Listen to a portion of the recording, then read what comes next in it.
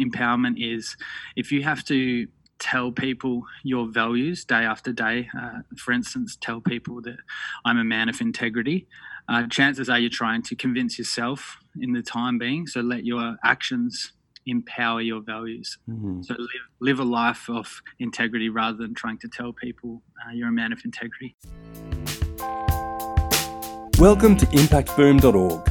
We search the globe to find the people, stories, ideas and inspiration to help you create maximum positive impact. Each week, Impact Boom brings you thought-provoking interviews with world-leading practitioners passionate about creating positive social change.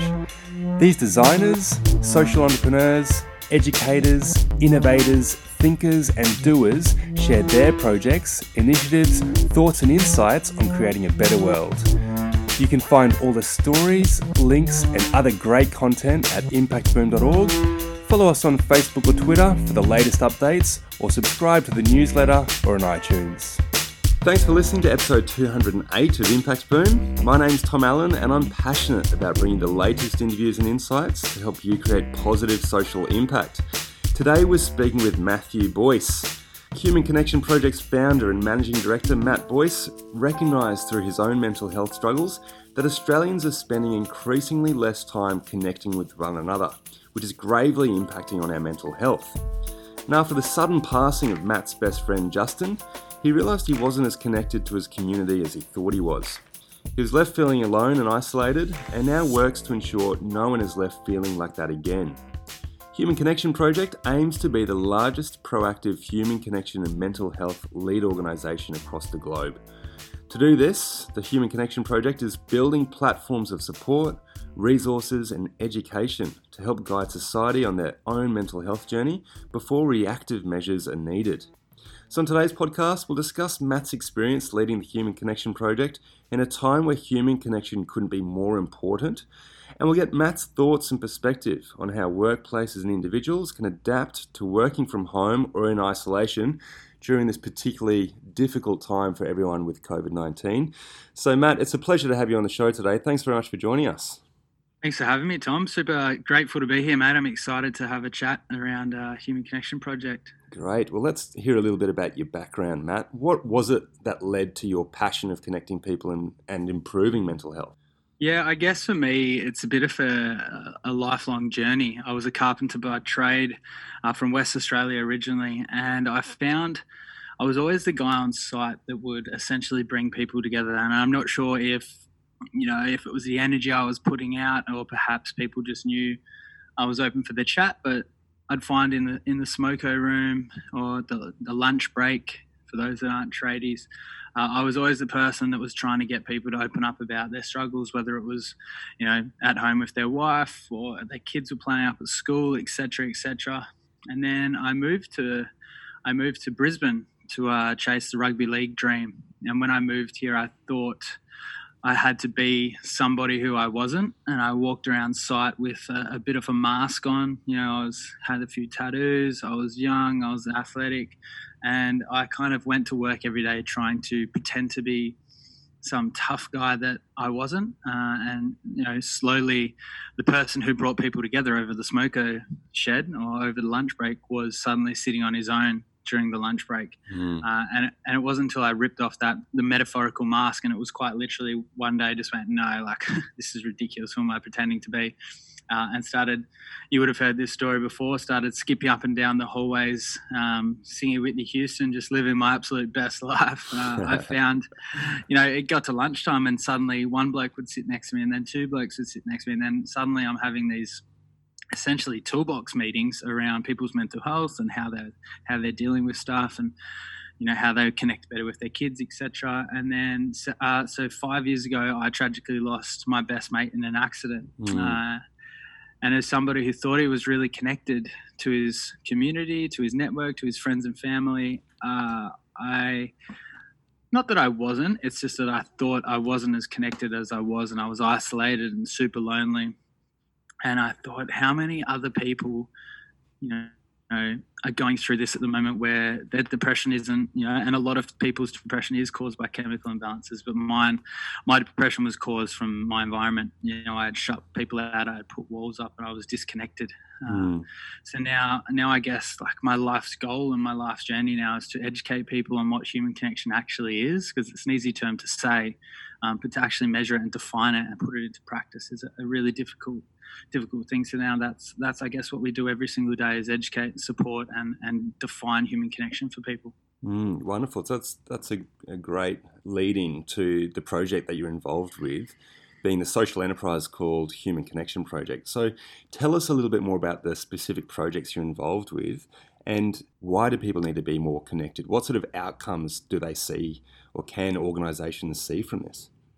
Yeah, definitely. So, the Human Connection Project, I guess, a really easy way for me to explain it is we're a multi-layered social enterprise working to educate people on exactly that question. What is human connection? What are the outcomes of being more connected? And how do we actually strive towards that? So I guess to answer the first aspect of what is human connection? Human connection is the ability to be vulnerable with one another, the ability to we have 3 defining pillars we use, which is empathy, leadership, and empowerment. So for us, human connection is to be empathetic towards both yourself and other people. So empathy in the sense that, I can understand why I'm feeling like this, or empathy, I can understand why Tom's going through a certain thing, and I can put myself in his shoes and help him get through it. So the first aspect of that, I guess, of empathy is defining that there's 2 sides of the coin with empathy. There's the positive and the negative. So a lot of us focus on the negative side. So empathy in the sense that when someone's going through a hard time, I have to understand that, I have to sit in their shoes. But what a lot of us forget is that we can be empathetic towards people in positive times as well. So an example I can use is a lot of people are changing their businesses right now, and perhaps your partner's changed his or her business model, and you can be empathetic in the sense that this is exciting, like they've changed their business model and it's actually succeeding and it's moving forward, and you can show empathy in that sense. The second pillar is leadership. Leadership, to define in a quick little podcast, is pretty difficult, but leadership is first you lead yourself, so you actually follow through on what you say you're going to do, and then leadership in the sense that leadership isn't a job title. It's not a position you hold in a team, in a job, in a business. Leadership is the ability to look to your left and look to your right and see who's struggling and see how you can help them come along the journey. And then the third aspect, I guess, is that empowerment. And empowerment and leadership have a lot of similarities. Empowerment is empowering people to make change in their lives, and also empowering yourself to make changes in your life as well. So I guess going through things, changing, reiterating, iteration after iteration, changing who you are as a person. And empowerment to me is, I had a really great chat with somebody yesterday, a great friend of mine, and we talked about empowerment is if you have to tell people your values day after day, for instance, tell people that I'm a man of integrity, chances are you're trying to convince yourself in the time being, so let your actions empower your values. So live a life of integrity rather than trying to tell people you're a man of integrity. And what that's going to achieve for your question around organizations, what will that achieve for them? It's going to do a magnitude of things. So first thing it's going to do is it's going to keep longer tenures. So people are going to want to be a part of that organization for a lot longer. More connected workforces are more productive. That's a given. So if Mark from accounts can have a really good relationship from Sally from IT, and they can bounce ideas off each other and they feel connected to ask for help and they need it, then the business is going to move forward. And as well as I do now, that businesses that lead with that passion and that people first perspective are more than often not more successful than businesses that don't. So they're just the 3 kind of really simple ways that organizations will benefit from human connection. Thanks for that, Matt. I think, hearing about that, particularly now that we are seeing these huge shifts in the way that people work and connect, particularly just even over the last few weeks with this whole coronavirus saga, it just brings to the forefront just how important all of this is, right? So do you have any practical tips on how you think people can best adapt to this new environment, and what can be done then to ensure that people maintain positive mental health in an age where things are just shifting and changing so rapidly? Yeah, absolutely. I think now more than ever is, and it's a term that a lot of people are using in their copy now, but it's true. Now more than ever, we need human connection. So a couple of things that we can do to adapt to the new environment to make sure our mental health is in a good place is, first and foremost, really, is to keep a good routine. When I think of routine, everyone has one. You and I both have one. It's just whether it's productive for the day ahead or destructive.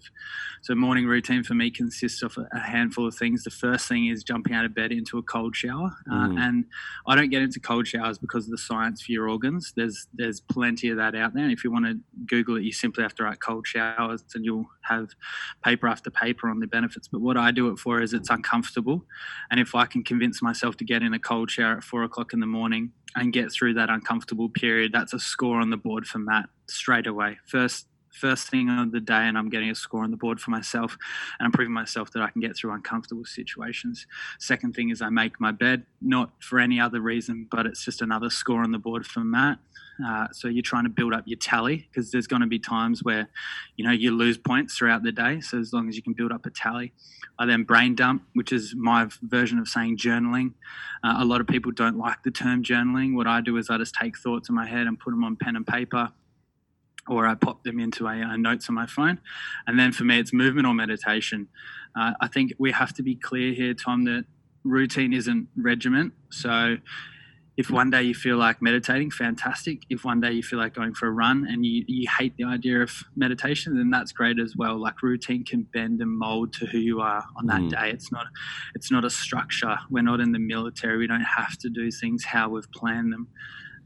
Keeping a really good morning routine is first and foremost. And then secondly is that human connection element and making sure, we're sitting at ergonomical desks. And a lot of people, I guess, won't understand that. That's just, a deeper way of saying sit at a desk that's set up for your body. So elbows should be 90 degrees. You should definitely get away from your computer for an absolute minimum hour a day. Make sure you're getting out in the sunlight. If it's cloudy, just get outside anyway, get some fresh air.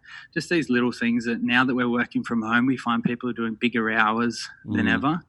And they're isolating themselves because they think, jumping on a Zoom call with their work team is enough human connection for the day. But it's really important that we're jumping on video calls with friends and family outside of work and disassociating. Have an area in your house, which is the office or the work zone, and then that's it. Don't take your laptop to the lounge room. Don't take your laptop to the bedroom. We need to make that clear separation.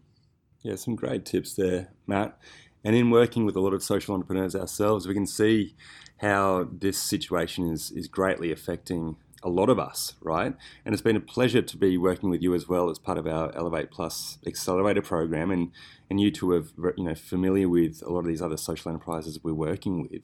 So you had some great tips there, but do you have any other specifics for the entrepreneurs who may be at their desk all day, who are really keen to actually set these healthy life routines? Because it can be really hard to push through these first few weeks of setting that routine and sticking to it, right? That can then lead to those, improved mental health or physical outcomes as well. So how can we all set up those routines to then work towards kicking the goals that we're really keen to achieve? Yeah, definitely. So for me, it's a perspective thing. I'm fortunate that I've been in the athlete world for a lot of my life so far. I try to take a 14,000 foot view on most things. So what I mean by that is, in any given day, you're going to be putting out fires. That's a given. As an entrepreneur, your job is essentially to put out fires in your business and make sure that you survive for another day. So taking a 14,000 foot means to just take it with a little bit of perspective. We can get so caught up in things, and especially when we are, and a lot of entrepreneurs work from their home regardless of COVID. So for a lot of us, this isn't going to be any different than usual. But it's important that we take that step back, we change our perspective and go, okay, this is what's happening right now.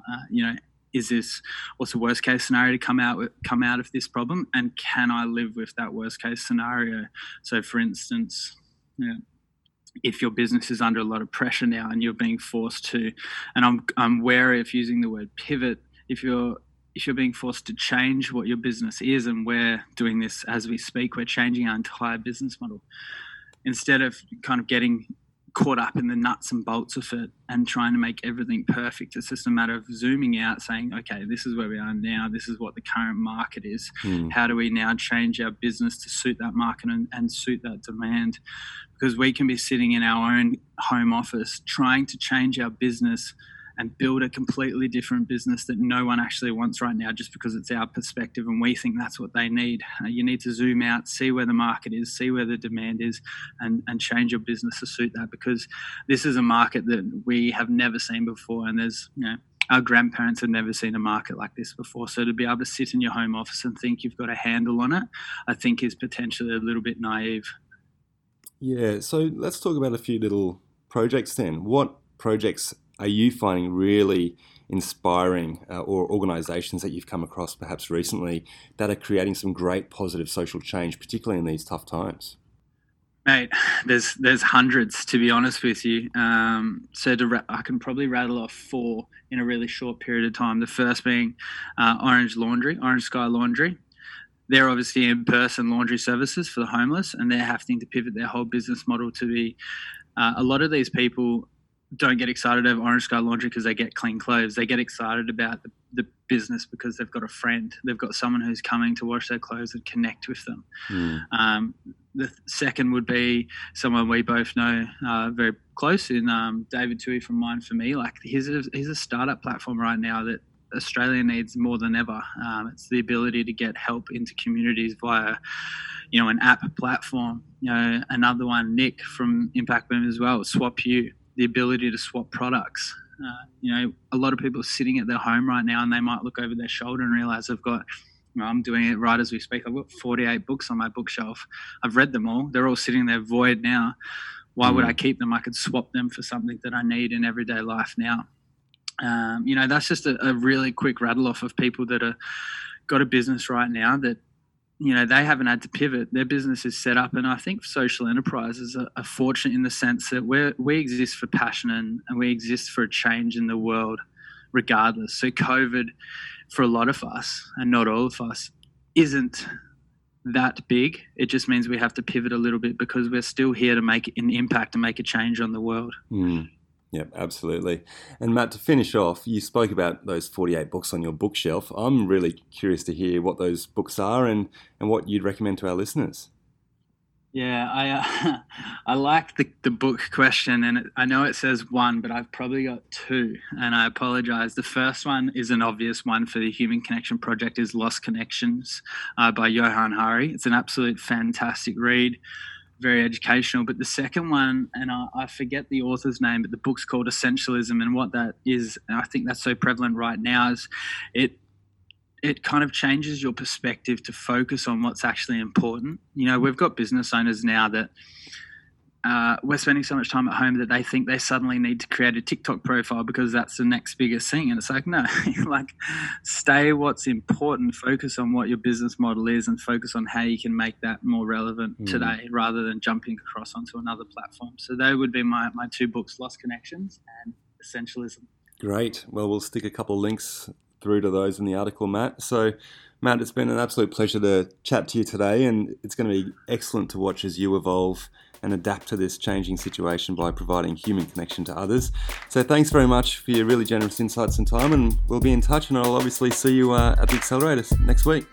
Yes, sir. Thank you, mate. I really appreciate that. It was great to chat. It's our pleasure.